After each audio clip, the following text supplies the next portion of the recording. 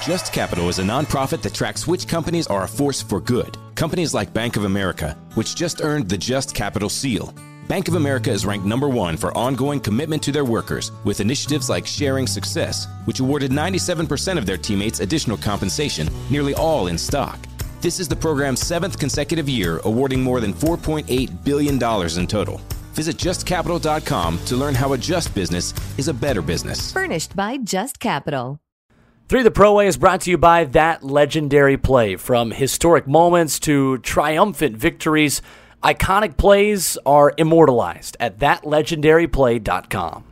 What's up, family? This week on 3 The Pro Way, we highlight Franklin, Tennessee native Maurice Patton. As a trailblazing journalist, Maurice shares stories of his 35 years of experience in covering high school, college, and even professional sports in the state of Tennessee, and how he maintains being relevant in an ever-changing profession. The 2021 Tennessee Sports Writers Association Hall of Famer shares his experiences of oftentimes being the only African-American writer within an organization and the importance of building relationships with people that has resulted in longevity in the profession of journalism. Maurice, also a 2021 National Media Sports Association Tennessee Sports Writer of the Year recipient, share stories of growing up in Franklin and being in the first desegregated class of Johnson Elementary and having aspirations as a kid to play baseball. And finally, after some admitted struggles with his initial major at MTSU in accounting, finding his calling in journalism that has now led to his Hall of Fame career. Presently, you can find Maurice in his latest ventures as a sports editor for Main Street Maury in Columbia, Tennessee, and Main Street Sports Today sports talk show. This is a trailblazing story you don't want to miss.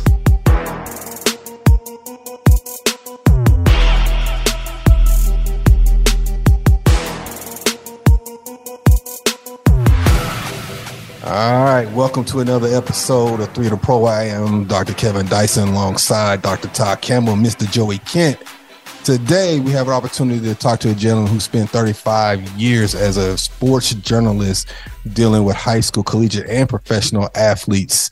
He currently is the sports editor at Main Street Maury in Columbia and is a co-host of his own sport podcast called Main Street Sports Today.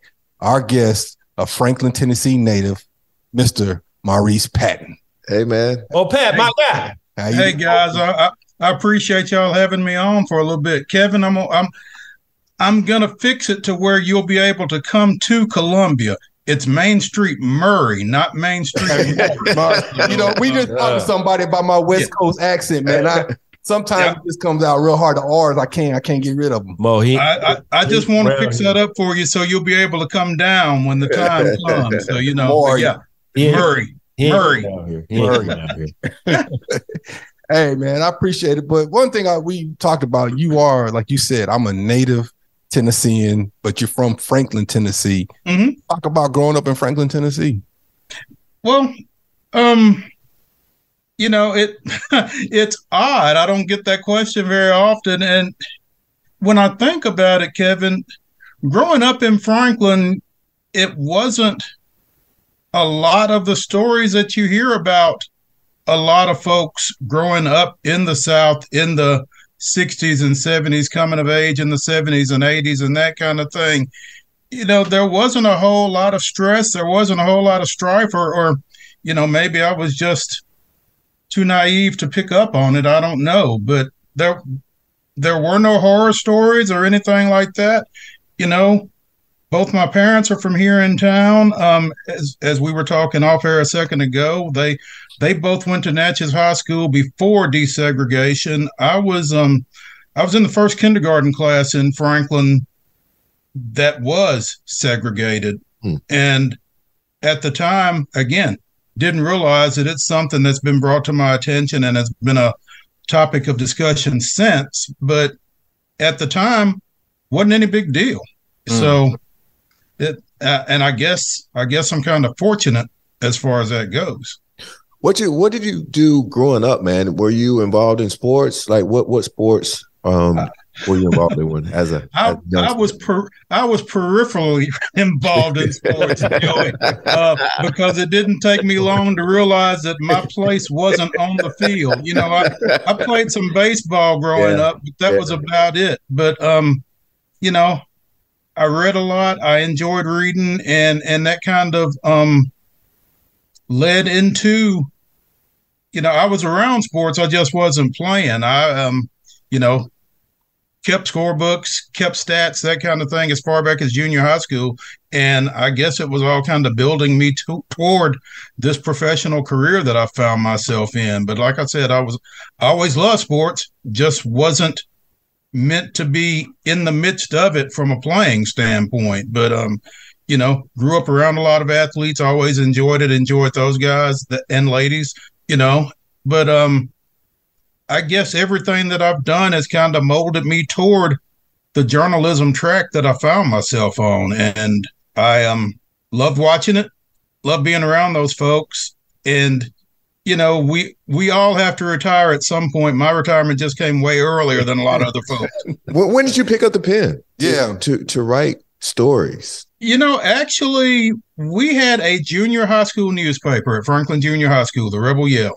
Mm-hmm. And one of my history teachers started it up, and I started writing then. There is y'all have heard of John Mayer Builders. Mm-hmm. He tells folks all the time that I was the subject of he was the subject of my first article at Franklin Junior High School. He was teaching there and coaching wrestling. And I did a story on the Franklin Junior High wrestling team, and Coach Mayer, who I still call him Coach. But it goes as far back as junior high school for me. Is that where you fell in love with it, with the craft? I really enjoyed it. I did it in junior high. I did it in high school. We had a newspaper there as well. Kind of got sidetracked, thought that I wanted to get into a business track. I majored in accounting at MTSU, couldn't graduate.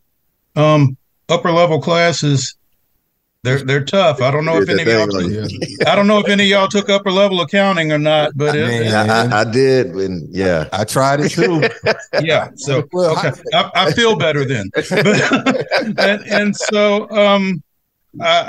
I got out of that and started working part-time at the local newspaper over in Murfreesboro. Got my first full-time job back here in Franklin back in '87, and I've been at it in some form or another ever since. Can I ask you, because we've had other journalists, if you will, on here, Mike Keefe and the likes, and he talks about how he would practice, especially at a young age, and like watching people and calling the game in his head. Did you have some similar practice like that? I know you worked for the school, like the middle school newspaper, the high school newspaper. But when you go in as you were growing up, did you practice, if you will, your journalism? I don't know if I practiced it per se, but I do remember at a really young age, I would during the summers, I had a little lawn mowing gig, and I would go and cut 2 or 3 yards on a Saturday morning and get home and get cleaned up and be in front of the TV in time. Y'all probably don't remember this, but Saturday afternoon baseball, NBC would show a game of the week that came on at like 1:00 on Saturdays. And I would like draw up my little score sheets, and I would keep score of games on TV, that kind of thing. So just different stuff like that. But I just read a lot. I didn't really practice necessarily, but I did get to do a lot of writing. And, sometime back, I got some of those copies of some of those high school newspapers, and man, that stuff was rough, but you got to start somewhere. Right. And that was kind of my start to not just writing, but interviewing people, watching games, and trying to get something out of it to try to come up with something to convey. So one of the things for me, Mo, as you know, coming to Franklin, I came to Franklin in 2001, and to see like for me coming, I'm from Kentucky, but I had been in metro schools, and for me, Williamson County in general was just like different. Like Black people didn't exist in Williamson County as far as I was concerned. So for me to come to Williamson County and see some of the things that I saw and knew the deficiencies and those type of things, but at the same time see the guys who were there like yourself and other people who were doing great things. Walk me through, like, as a kid for you growing up in Williamson County and then seeing Williamson County grow to the point like when I came in 2000. Yeah. and how we change that. Yeah, because you kind of glossed over. You said you went yeah. to a segregated school in kindergarten. Yeah. I'm sorry, integrated school. I misspoke. Okay. Yes, my kindergarten class was the first year of integration. I misspoke. I'm sorry. No. Okay. Yeah, that was the first year. And again, didn't realize it at the time. I mean, you're 5 years old. You don't know, but Todd, to your question, the growth around here has been really stunning to watch as a native, and so many people that I grew up with no longer live here in Franklin just because, the socioeconomics, the financial situation, basically. A lot of folks have moved, to southern Williamson County, to Murray County, that kind of thing, just because this area, this county has changed so much along those lines. But it's really been kind of crazy to watch, with, the boom of Nashville and how it's kind of come this way and that kind of thing. It's tough to, kind of get your arms around it as a native. So speak a little bit about like what you've seen as far as you being in Franklin, and Franklin ain't Franklin like it used to be. No, not at all. Just areas. I mean, Todd, you were at Independence. You're probably familiar with Natchez and the Natchez area where Natchez High School was. And, I'll drive down that street now and just for lack of a better word, the gentrification of it. I mean, you see people on that street in that area that when I was growing up wouldn't have come through there on a dare. Battleground Academy was right off of Natchez, and people would kind of go out of their way to avoid the area back in that time, and it just was the way it was. Whether that was deserved or not, that's just the way it was. Some people didn't go over there, and there were probably other areas like that as well here in Franklin that, a certain group thought they didn't need to be, thought it wasn't good for them to be there, right, wrong, or indifferent. So, and now for some of those, what? So it's been a big change. It's been, the change in terms of just demographics here in this town have been really, really stunning to see. Just again, the way some of our population, I mean, again, Franklin and Centennial, the concentration of minorities at Centennial as opposed to anywhere else in the county, that kind of just different things like that have really kind of been stunning, I guess, for lack of a better phrase, to watch it develop. So for you, like, I guess for you it's a big difference because you've seen, like, Franklin ain't no big city, but at the same time, you've seen Tony Kemp, you've seen Garrison, I forget his name, but you got those Matthews. Matthews. You got Todd Campbell, you got Rashawn Galton, you got all these guys who come out of Williamson County who are like big name kids from a small town, but you at the same time, you've seen kind of how things have blossomed, and especially you as a reporter, how have you kind of changed what people see of Williamson County? It's crazy, Todd, when you bring it up like that, because we would have the occasional really, really good athlete come through here, but the concentration of them was never what it's been right now. And they've never gone to the level that you're talking about of a Tony Kemp or Rashawn Galton, a Vic Wharton, guys like that who have gone on and played major roles in major college programs in numerous different sports. I mean, you talk about Garrison Matthews, this was the guy who everybody thought was going to be a great football player, and he was. And then he playing for the Rockets, and I don't know that anybody ever thought that Franklin, Tennessee would produce an NBA player.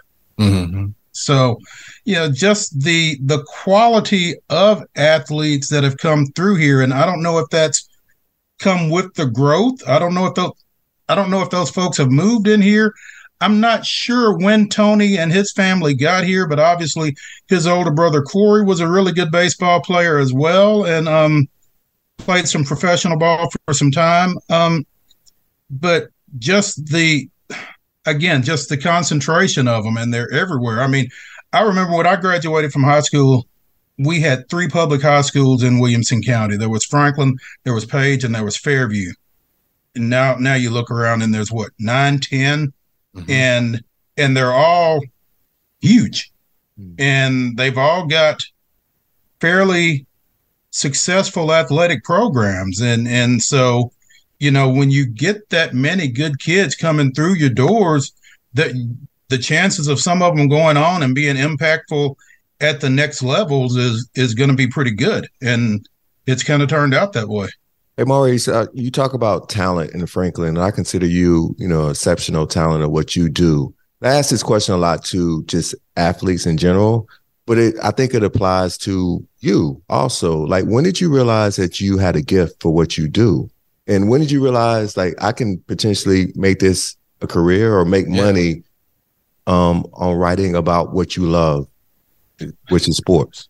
Joey, that's a heck of a question. And, I don't know that there was a moment when I thought that, but, like I said, when I didn't graduate in accounting, and I wasn't going to graduate in accounting, and I've got a sister who's 6 years younger than me who was getting ready to go to school. So I had to come off the payroll. I had to figure something out, And so I kind of fell into the journalism business as much as anything. But I guess when I was working at the Review-Appeal here in Franklin in the late 80s, and able to cover, my high school alma mater and some of the other schools and some of the other athletes around here and that kind of thing. And I realized, and, not to sound arrogant, but I realized that I was pretty good at it. And, kind of looked at some of the other people that were doing it around me and that kind of thing, and realized that develop and improve and climb, I guess. We kind of jumped around a little bit and kind of fast tracked your career and things. And we talked about when you had a gift, but as you donned the MTSU hat, and you talked so KD, I figured that Greg Glass might watch this. Yeah. And so I just wanted to be sure and represent. I know he's a big Western fan. Okay, first of all, I played at Western, so we're not gonna do this. That's what we're not gonna do. I didn't realize you played at Western, Todd. You know what? Maurice? Go ahead, Kevin. Yeah. Go ahead. And it's all in love, man. It's all in love, Todd. and talked about riding in junior high. You talked about riding in high school.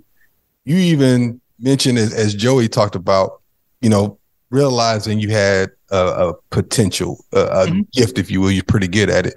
What was your college experience like? You said you went into being an accountant, right? And I'm with you. I got to one of the math classes, and I thought I was good at math until I didn't know what the heck you was talking about. And even my math tutor couldn't help me. I was like, that's fine. Go a different route right now. Right. So just talk a little bit about that college experience, because MT is not what it is now. I'm assuming it was probably super small back then. It was about a third of the size probably that it is now. And it just like Franklin, it's kind of wild to go over there and walk around or drive around, just the way that campus has changed. But again, when I got over there, I transferred over there after my freshman year. I'd gone to school out in Jackson, Tennessee, and at a small private school, couldn't afford to go back. So here I come middle. But I took a coaching baseball class the second semester of my sophomore year with John Stanford, the baseball coach over there, and was fairly sharp in it. Again, knew what to do, just couldn't do it. But he pointed me toward the sports information department there in hopes of me being his baseball media contact. I couldn't do that because I was an accounting major. I couldn't miss that much class. Turned out it wouldn't have mattered. But, got into sports information, networked there, working game day crews and that kind of thing. One of the guys at the paper there one spring asked me, what are you doing this summer? We could use somebody part-time. And went and started working there part-time the summer before I was supposed to graduate. And that's what kind of set it all in motion collegiately for me. But, again, first couple of years of accounting weren't a problem, but then those junior and senior level classes are where they start separating the men from the boys and the women from the girls. And I was a boy. It was killing me. So it was tough, but, I think I'm probably where I'm supposed to be. So I don't want to gloss this over because Mike Keith was on here and he talked about just being present, just being available. If they needed somebody to hold the cord at the basketball game, he was present. And he said, I kept coming back. We live in a society now of pop appeal culture, microwave culture, instant gratification, right? Everything's now. I need it now. I can't wait my turn. But I hear people like yourself, Mike Keith and the likes, and paying your dues, right? That level of stepping up in a career, having a passion. What would you say to this generation now, if you could, like talking to these kids, and would you have done anything differently? I really wouldn't have. And Mike and I are both from here in Franklin. Actually, we've known each other pretty much that whole time, and he's as good as it gets at what he does. And he really is a tribute to paying your dues. And that's the one thing that I would say to kids now. I mean, I specifically remember being so pissed off. I was at the SEC women's tournament in Nashville one year, and there was a kid fresh out of J school at Missouri who was pissed off because he was going to have to cover LSU's women in the NCAAs.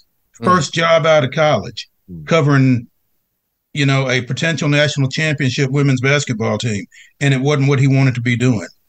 And that kind of instant gratification, like you talk about, you got to be willing to do the stuff that you feel like might be beneath you to get yourself ready for the stuff that you feel like matters. You can't just walk into that stuff. Todd didn't just walk into a principal's job. You've got to take the steps to get yourself ready for that stuff, or else you're going to get into a situation where you wind up embarrassing yourself because you're not ready for it. Yep. My question to you is, you've been in this business for 30 years, and obviously, you talk about race. We talk about race on this show a lot, and obviously with journalism in general, especially, 20, 30 years ago, it was just white dudes, white guys, right? Yeah. Yep. And you're especially in sport. In sports, right? Yeah. So you're stepping into this field, and you're surrounded by that. And I guess my question is, did you feel like more responsibility? Great question. Like more responsibility for yourself, for your family, for the profession. How did you navigate those times, when you first started, 20, 30 years ago? Joey, that's another great question, man. I'm really appreciating your insight. At that time, like you said, there weren't a whole lot of African-American males covering sports. I specifically remember when I got the UT gig back in 95, I covered them for 2 years. That's when I met you. I met you for the first time back in 95. And I'm not sure that a lot of people, be it our readers, be it the folks on the athletic staff at the University of Tennessee, heck, some of my coworkers, I'm not sure were ready for an African-American covering at that time what was the biggest beat sports-wise at our newspaper. I had a lot of eyes on me. Yeah. And I think a lot of them were kind of waiting for me to screw up, to be honest. And so, it wasn't a conscious thought, but I knew, you can't afford to screw up, literally. I mean, you've got to be on point. You've got to be present. You've got to you can't cut corners. And, again, all of us being black guys of a certain age, just because we're paranoid doesn't mean folks aren't out to get us, you know? So you think it, but you don't want to let it be prevalent in your mind that, you know, this person won't deal with me. Why is that? Or this person doesn't return my phone calls, or this, that, or the other thing. And so it's, and then that time more so, like you said, than now, it's, you know, it's, you see more representation now than you did in the mid 90s and that kind of thing. But I mean, it's, it was an experience. Before I took over the UT beat, I specifically remember, I was working on a high school football playoff preview, talking to a pretty prominent coach up in Knoxville. He was getting ready to come and play a state semifinal game down at Lincoln County, and was talking to him about his team, and he makes a comment of, we'll be just fine if we can keep our guys in line. Mm-hmm. And so I made it a point to walk up and introduce myself to him after the game, just so he realized who he'd said what he'd said too. And, you know, it's different things like that. And then when you don't feel like there's anybody that you can go and say anything to at your paper about it, right?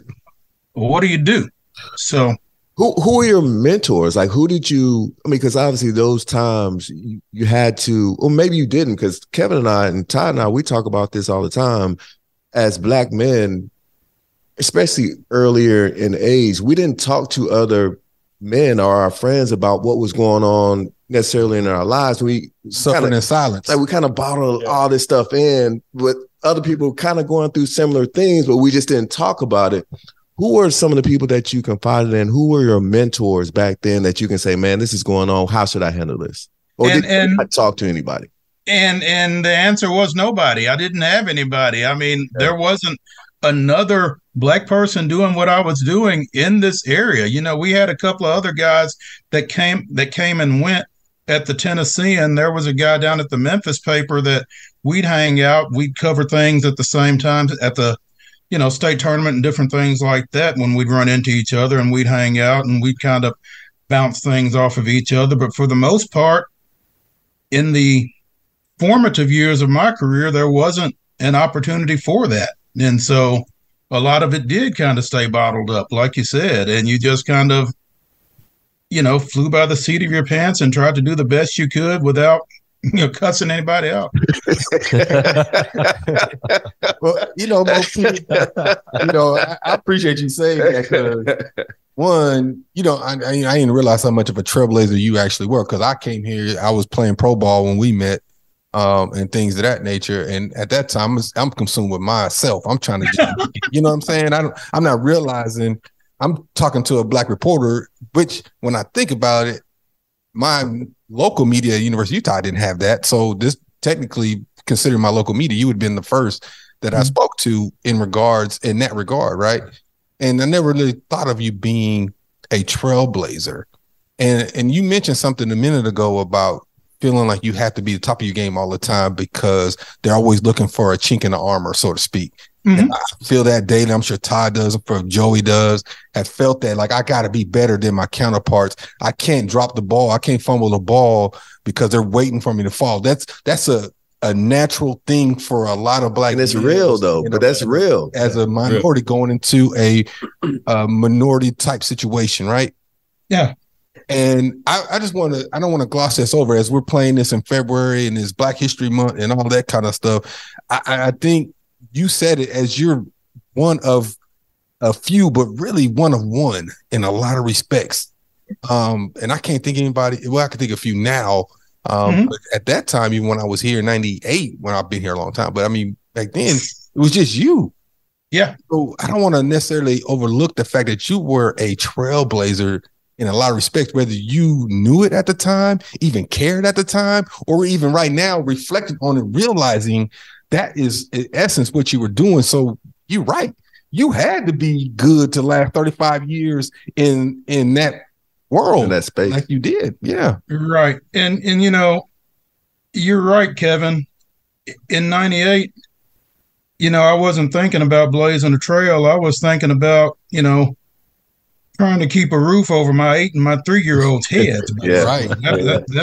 That was the biggest thing there. And so, being afraid that I wasn't sure that I could do anything else other than what I was doing professionally at that time. So I better do whatever I could do to hang on to this. And so, you swallow a lot and you just try to stay on point as best you can. Like I said, I never really thought about the trailblazer aspect of it as I was doing it. I was inducted into the Tennessee Sports Writers Hall of Fame 2 years ago. I'm the first Black sports writer inducted into that. Congratulations. Wow. And I see you. Well, it's one of those things, and y'all can all appreciate it. You don't want to make a whole lot of it, but it probably deserves to have a whole lot made of it. Yeah. So it's that you're kind of caught betwixt and between there to some degree. It's a big deal, but you don't want it to be a big deal, and you'd like to see things get to the point where it's not a big deal. Yeah.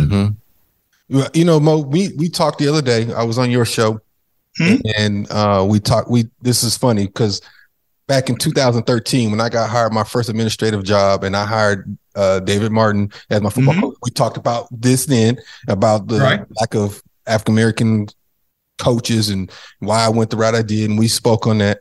And then we spoke the other day about Ran Carthon, and he's the first ever in this franchise history in over 60 years of football to run an organization in that capacity. Right. You asked me my thoughts on that, and now I'm turning the tide on you as I'm learning more about you and being a trailblazer. And you see something like that in 2023 in a franchise, and there's still several franchises in the National Football League alone. I don't know about the other major sports franchises or organizations. I'm just talking about National Football League, and you hear that 60 something years of an organization. He's the first.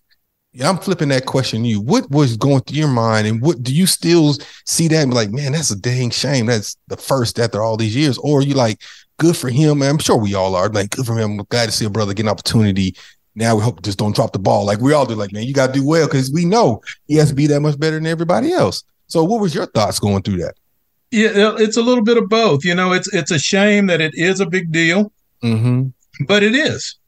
It's a big deal for a franchise that was based in Houston and is now in Nashville. They were in Texas. They're in the South. I don't care how you want to gloss it over, as you say.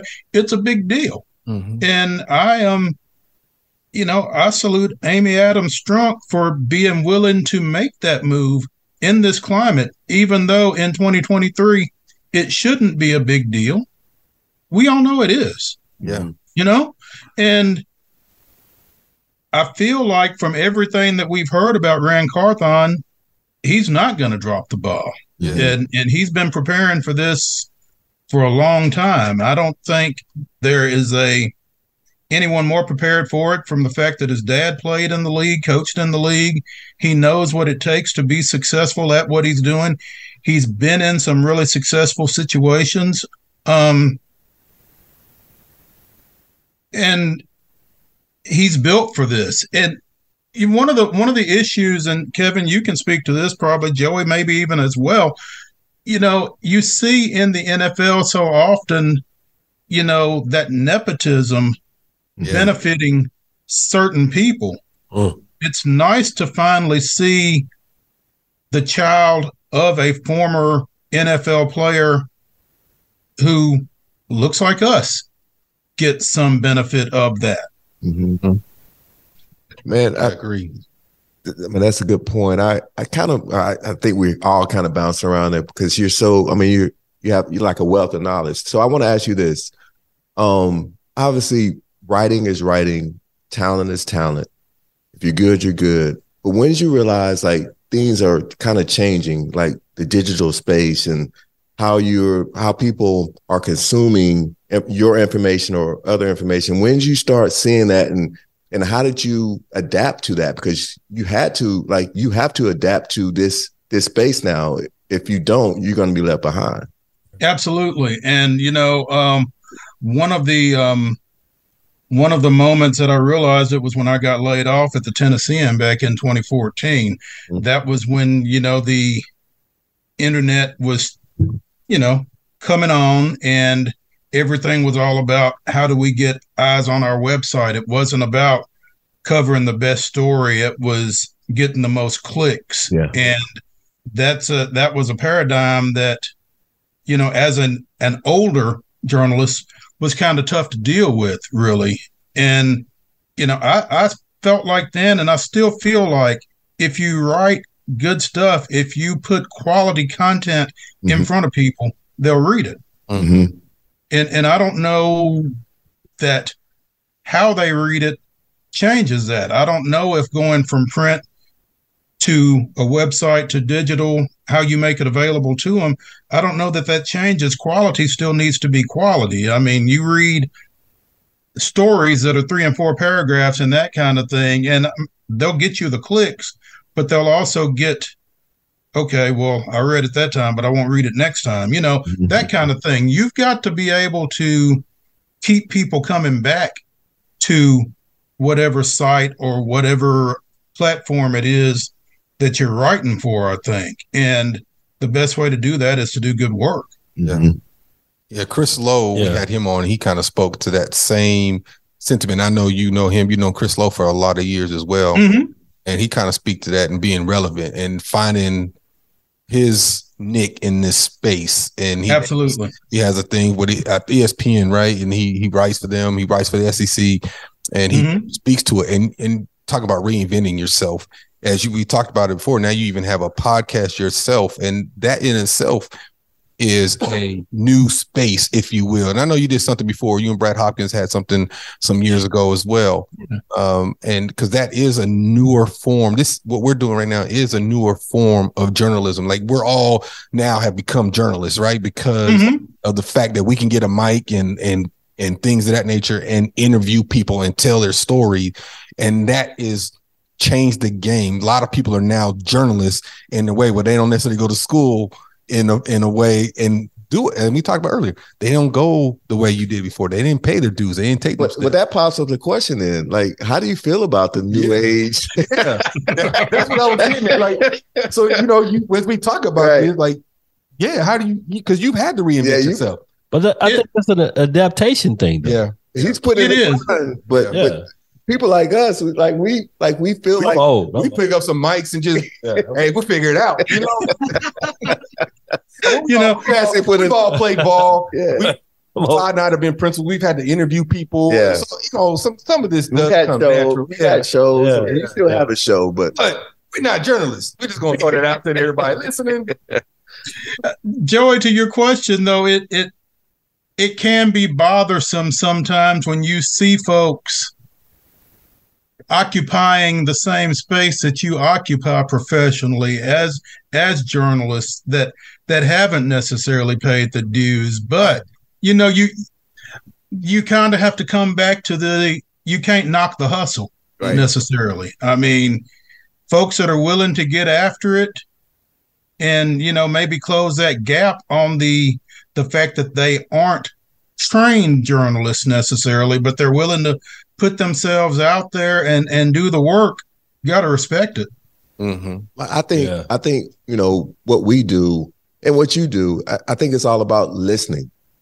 I think that's one of the key elements of writing, interviewing, just listening to what the person is saying and then kind of building upon that. Like, is that one of the things that you're really good at, just kind of listening, taking it all in, and then interpreting what that person said? One of my big things, Joey, is I don't even like to think of them as interviews. I would prefer to think of them as conversations. I think people take a different demeanor when you say you'd like to interview them. I just want to talk to you. Yeah. Let's talk. And that's why I like the podcast. And I'll attest to that, especially with Mo. Like me and Maurice, we've known each other forever, and I've leaked a lot of stuff to him. Yeah, y'all got me, by the way. Yeah, I leaked a lot of stuff to him. But my thing is this: one of the things about me being a black man in Williamson County at a high school where we were bringing in we were doing a lot of stuff. Mm-hmm. It was great to be able to call Maurice and say, hey, don't put this in the paper today, but I'm probably going to hire Kevin Dyson as my head coach next week. Don't put this in the paper today, but Darrell Hammond's coming on. Yeah. So to be able to have that guy that you can call and he's going to keep that for you. And it didn't get in the paper today, did it, Todd? No, it didn't. But you didn't betray trust, though. I'll go back even to when my son was playing at Franklin. Like, I would tell Maurice, I was like, hey, Todd is, he's going to be an Army All-American.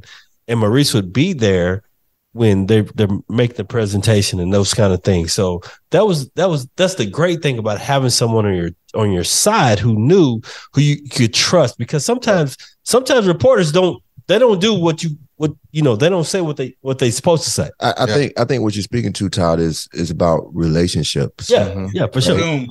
I just spoke about like listening, but the next one is it's probably higher than that, just relationships, man, and trust. And for you to be in this business as long as you've been in it and still doing it well, you had to build some relationships and trust, right? And absolutely. But you also had to, especially as a trailblazer, right? But you also had to be honest to yourself, right? And you had to write facts too. How did you balance that? That's a Can I add crazy a bit to that balance. And it's a certain level of loyalty that has to go with that too. Well, I'm gonna add that too, because you are a black man writing about white and no white folks too. Well, too. And so if you have to write a tough story, so anyway, man, I'm just thinking. Man, now you all of y'all are all over it, and Kevin, that's where the relationships come in, though, because if you have treated people well, fair on the front end,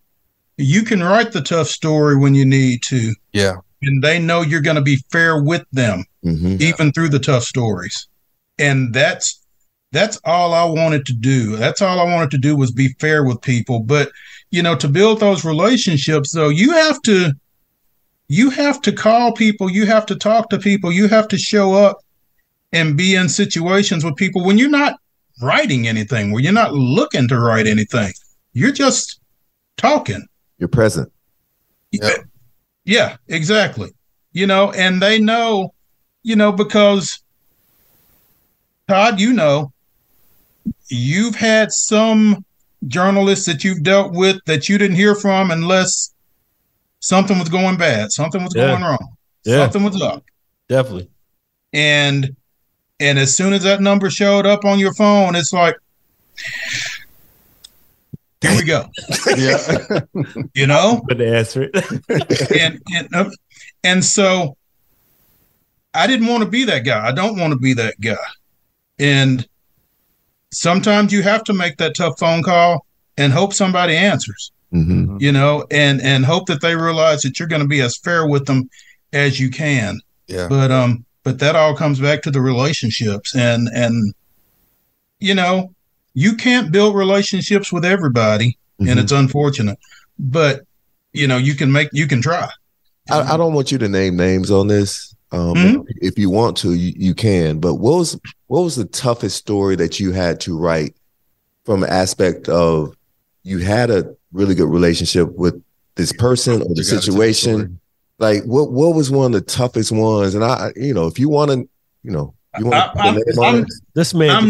I'm not going to name names. He just wiped it out. So we just rapping. I'm not going to name names. I don't want you to if you no, but the guy sitting in the middle will recognize it. There was a area football coach who got popped in a sting for being somewhere he shouldn't have been.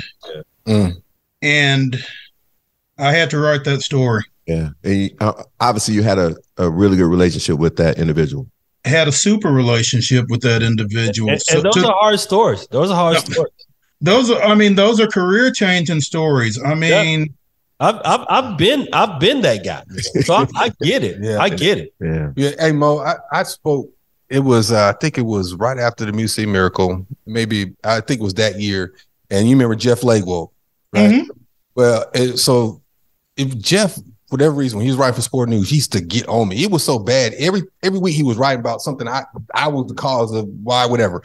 And it was so bad. I remember somebody wrote, was like, dang, what did you do to him? Like it was obviously my teammates were asking me, like, why is he on you? So anyway, we went out, we had it out. I told Tony Wiley, I said, man, he can't talk to me. He can get quotes from somebody else, but him don't come talk to me. Jeff came to me, he asked me what was up, and I told him my side of it. And I said, I can talk to the media, but I don't have to talk to you. You whatever. So we squashed it. We became friends after the fact. Well, he asked me to come speak to his journalism class. He was doing something. He had a bunch of people, TSU, Belmont, Vanderbilt, and they came to the Titans facility. And we had a conversation, and I asked that class this question: There comes a time you got to write a tough story and about somebody, but I want you to understand that face of that story. They have families. I have families. I got people. My mom reads that story. My mom or my uncle, whoever is reading this that you're writing. Are you going to write that story? And all of them raise their hand. Yeah, you're going to write the story. You got to get the story right. I said, now flip that. Now that's your mom, your dad, your cousin, whoever. Are you going to write that story? It got a little quiet. And see, that's why I said that is where the ethics come in, or the morals come in. You got to make a decision. Is this story is it for my job, or am I going to affect this relationship? And I know there's a fine line between the two. That's a tough one, man. That's a tough one. It really is. And going back to the story that I was talking about, it took a long time before I could be in his presence. And eventually, I think he realized, one, I probably went easier on him than anybody else would have with the story. And two, I was doing a job that I would not have had to do had that not occurred. So, but I mean, it's an unfortunate part of the business that I'm in, that sometimes you do have to write tough stories. I started to say nobody wants to write them. I won't go that far, but the overwhelming majority of us in this business don't want to write those stories. And, but at the same time, I knew that if I didn't write it, somebody else would. You're right. So, and I'll say this. I'm just going to brag on my dude for a second. Mo-Pat has done, like, y'all don't understand, and I tell the listeners this. You don't understand like in Williamson County, especially in Franklin, he has come so far as covering Black people, making sure we're seen and we're people understand what we do. Because you hear about, like, you're at Franklin High School, you hear about Kevin England, you hear about Darren Henry, but do you hear about Fred Lane? Do you hear about all these other guys? These are the guys that people like Maurice Patton covers and make sure that people don't forget about those guys. And then, he's at Tennessee. You hear about a Joey Kent. You hear about those kind of things. So, that's why I'm always bragging on Mo, because, when we were at Independence, he made sure that everybody knew that Kevin Dyson and all of us were there. So it's not always an easy thing, because a lot of people don't want to hear about what we're doing. They want to hear about what, Trent Dilfer and all those guys are doing. So, it's great. I appreciate it. Mo knows I appreciate it. Well, and I'm going to say this, Mo, and to piggyback off of what Joey said earlier about relationships, what Todd is referencing is, I don't have a whole lot of reporters' phone numbers on my phone, and let alone pick up when the first time they call me. A lot of times I let it go to voicemail.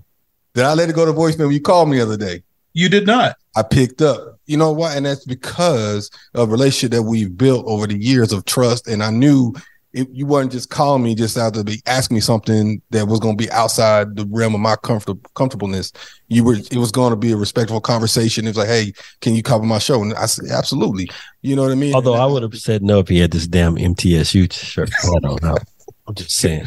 God, I didn't know, man. Like I said, I was wanting to mess with Glass, but I didn't know that I was messing with you too.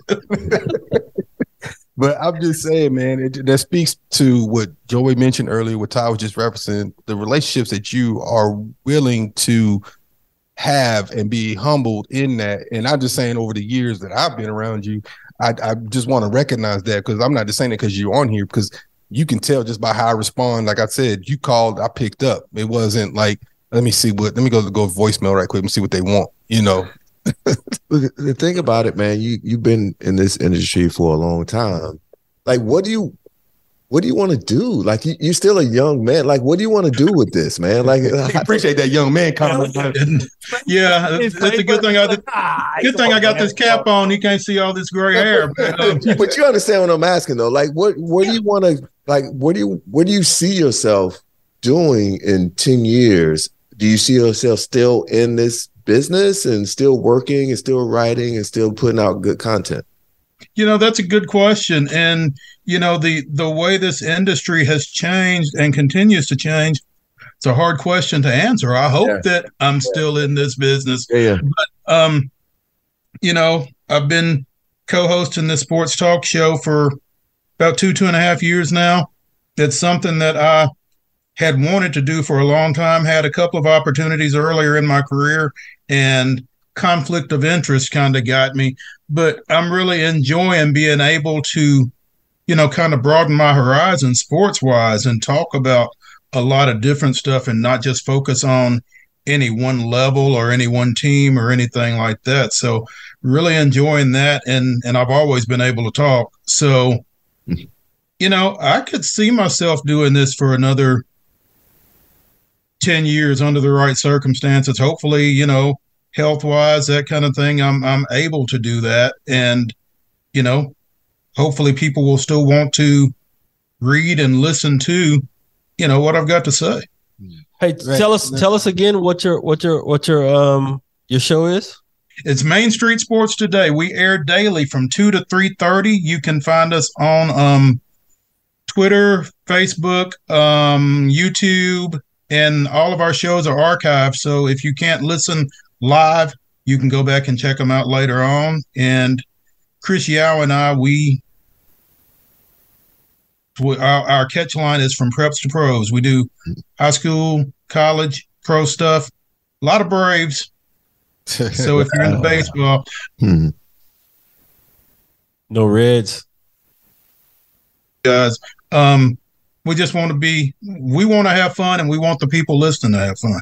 So. Hey, Mo, man, this has been fun, man. I got to know you a lot more, man, other than just a journalist and the time that we spent. And, man, I appreciate you jumping on with us. So we're going to hop on to the end there before we let you go for your evening and do a little bit of this or that. So you kind of mentioned it. You were inducted a couple years ago into the Tennessee Sports Writers Hall of Fame. He did it low key. Low key. He low keyed it because he was like, I'm not really. Yeah. I don't really want y'all. You know. Yeah. And I think I said it.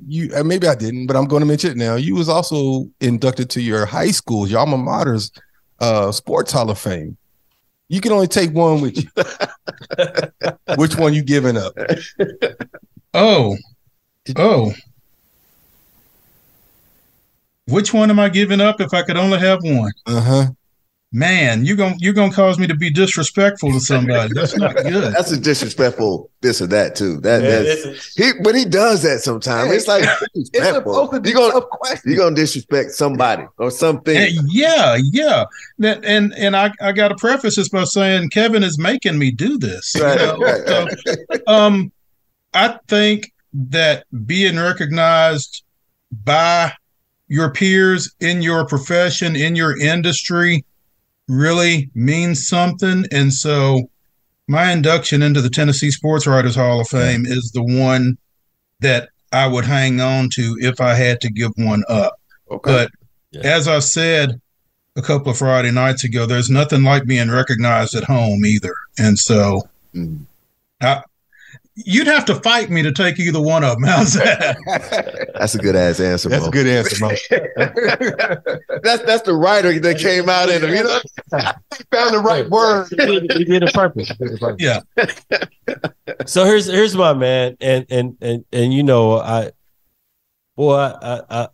have a lot of different questions and answers and whatever. But here's my thing. I'm gonna make it simple for you.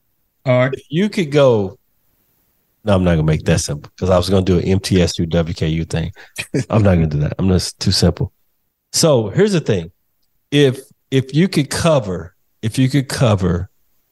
at an event in Williamson County that would display the best athletes to ever come out of Williamson County, or interview some guys at the Super Bowl, which one would you do? Oh, I would. It would be the Williamson County guys, and the Williamson County athletes, because there would be a lot of ladies there as well. You know, being able to shine a light on these folks right here, because everybody's going to be at the Super Bowl. Yeah.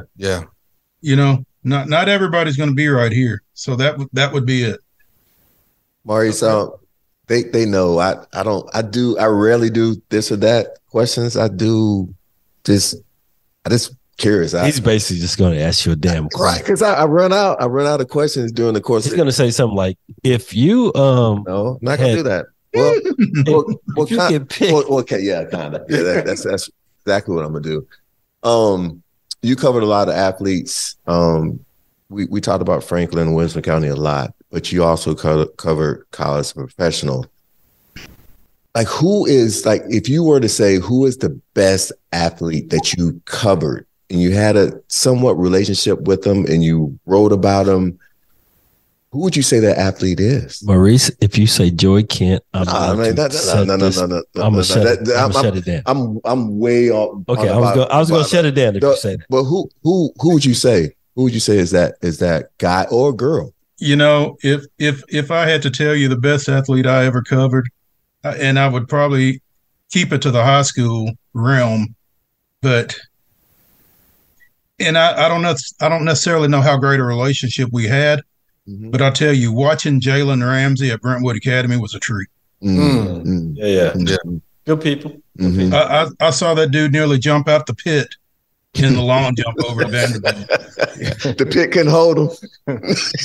It almost didn't, man. And I mean, you know, did you know? Did you know he's different? Yeah, you knew he was different. You know, you don't necessarily know how far somebody can take it, Joey, because you know how that goes. Sure. Some guys get to the college level, and you knew Jalen was special. Yeah. Hey, Mo. Hey, thank you so much for spending some time with us, man. I thoroughly enjoyed this. I'm sure these gentlemen feel the same. It was fun getting to know you, learning more about your background, your story, finding out how much of a trailblazer you actually have been, specifically in this area of Middle Tennessee, Williamson County, Metro Nashville. Now, I'm going to say this, Maury, is that right? Murray. There you go. Murray. We're going to get you. Go get me. Hey, thank you so much for joining us, man. Hope you enjoy. Hey, we appreciate you, boy. Hey, I appreciate y'all having me. Thank you so much. All right, Mo. Appreciate you, bro. Have a good night, man. All right, man. All right, y'all too. Yeah. Bye.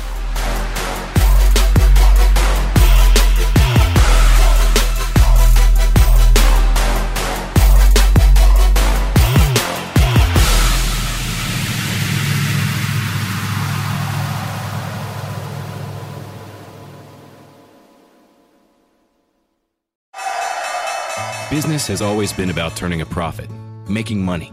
But can it stand for something more? Something beyond dollars and cents? We think so. We think that today, business has a higher calling, a purpose to be fair and just, to do right by their workers, customers, communities, and the environment. And it turns out companies successful doing that also do better for their bottom line. When you see the Just Capital seal, it means this company is a force for good. Visit justcapital.com to learn more.